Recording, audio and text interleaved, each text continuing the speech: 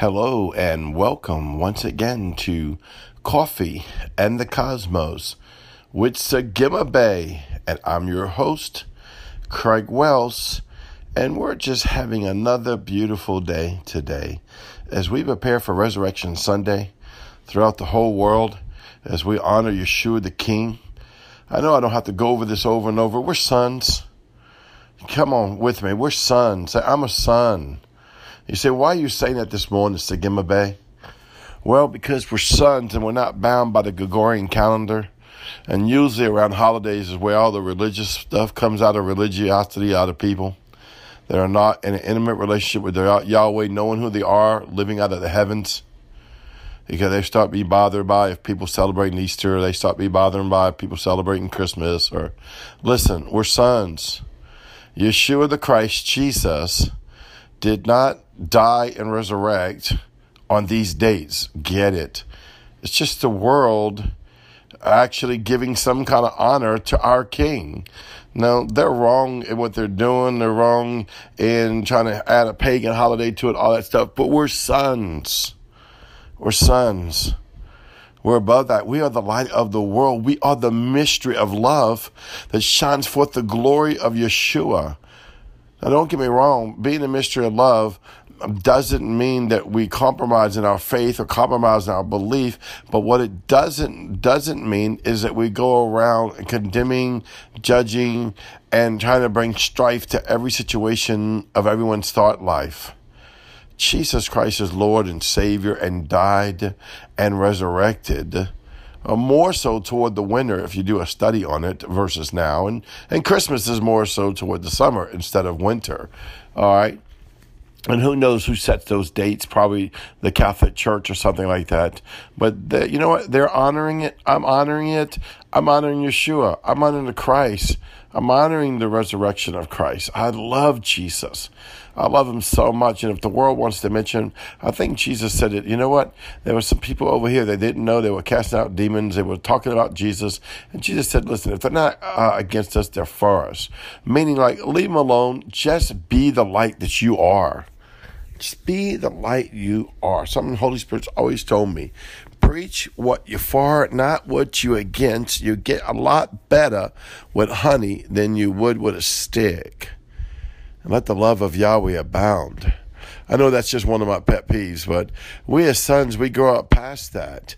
But sure enough, we'll have stuff on Facebook or someone saying something about it. Listen, Jesus ain't no Easter bunny. Ain't got nothing to do with none of that. Don't worry about that. But if you like candy, go eat your candy. I've been giving my kids candy every Easter, every Resurrection Sunday since they were kids. I ain't never been convicted by Holy Spirit, nor have I been bothered. That's all religious and nonsense. I'm a son. I'm a son. Man, to him that's pure, all things are pure. The worship of something is out of the heart. I ain't worshiping no bunny. I remember I did a skit. I tell you all about this. I did a skit and announced it on TV, announced it on radio, preparing for Easter, Resurrection Sunday. This is about 20 years ago, right? And the Lord gave me this idea of getting a really awesome, incredible costume of a bunny and having one of my parishioners wear it. And we're going to do this big thing in church and toward the end of the church. And then basically, I announced this, right? Oh my God, all the religious churches called me and tried to tell me something. But then when I go to tell them, the Holy Spirit told me to do this, and that at the end, the Easter bunny actually bows a knee before Christ and sets before the glory of the Lord, basically repents before the Lord. They were like, oh man, that's so cool. But they were making their first religious judgment. You know, judge not that you won't be judged. You don't know what Holy Spirit's telling somebody. Oh, well, you don't understand. These people are mixing pagan. They're doing this. They're doing that. They're doing this. Listen, only in a heart condition can things be done. Only in the heart condition. You don't know their heart condition. Talk about Jesus. Talk about Yeshua. Talk about the Lamb. Love Yahweh. Love people. That's what's going to draw them in. It's the goodness of God that draws men to repentance, not your religious bias and pious. Because there's a million things in everybody's life that's not 100% lined up with something to do with the word. But we want to get pious on certain things because we don't know who we are. We're sons. Arise and go sit in your seated position and govern those things from the heavens. You want to govern Easter? Govern it from the heavens and give forth the glory of Yahweh. The glory of Yahweh. You know, I tell you all this story, but this comes back to my mind. Hopefully you're getting some out of this morning, that you want to love people right where they're at. I'm not condoning nothing. I'm just saying love them where they're at. I remember my papa. My papa used to drink beer. Bless his heart. He's in heaven now. And he didn't know Jesus, right? He was a good old Catholic, but he didn't know Jesus from nothing, you know. And I don't know how good old Catholic he was. And but he was a good man, right? My papa was a good man. You can't say nothing wrong about my papa. He was the first man that taught me a man can love people, and a man can love a man. And I don't mean in a wrong way. I mean in a righteous way, and accept them for who they are. He was just an incredible man, confident of who he is. He was a man's man, and so but he would come over, right? And my daddy wouldn't let him bring his beer in the house. And so he'd have his ice chest. And he's this good man that would bring food to the house, bring gifts to the house. We'd allow all that to come in the house. But his little beer had to stay out in the car, because that was a sin. That was, stupidity, right? And finally the Lord spoke to my dad and said, what are you doing? You need to honor that man. Put a six-pack of beer in your refrigerator waiting for him. Let's do this and pray over that beer.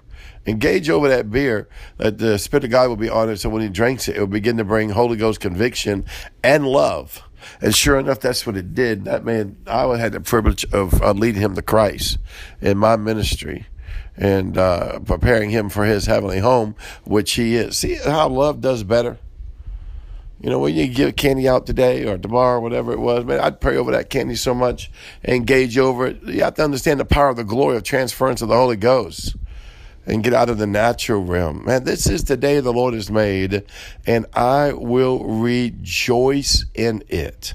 Man, I love you, Yeshua, for setting us free from religion and allowing us to infiltrate the world, allowing us to infiltrate the church, allowing us to infiltrate Christians and say, you know what, arise and shine, for the light has come and the glory of the Lord is risen upon you. Come on. I am crucified with Christ. Nevertheless, I live, but not I, but Christ live in me. And now the life that I now live, I live by the faith in the Son of God. Hallelujah to the Lamb of God. I am rejoicing with Yeshua on this resurrection weekend, honoring the King of Kings and the Lord of Lords. Where would we be without him? Absolutely nowhere. Thank you, Jesus. Thank you, Yeshua, for giving your life for me and walking holy and being spotless and dying on a tree and resurrecting and preparing to come back one day. I love you and I honor you. Thank you for making me a son. Well, don't forget, I'll see you tomorrow. You are so beautiful. I love you. Shalom.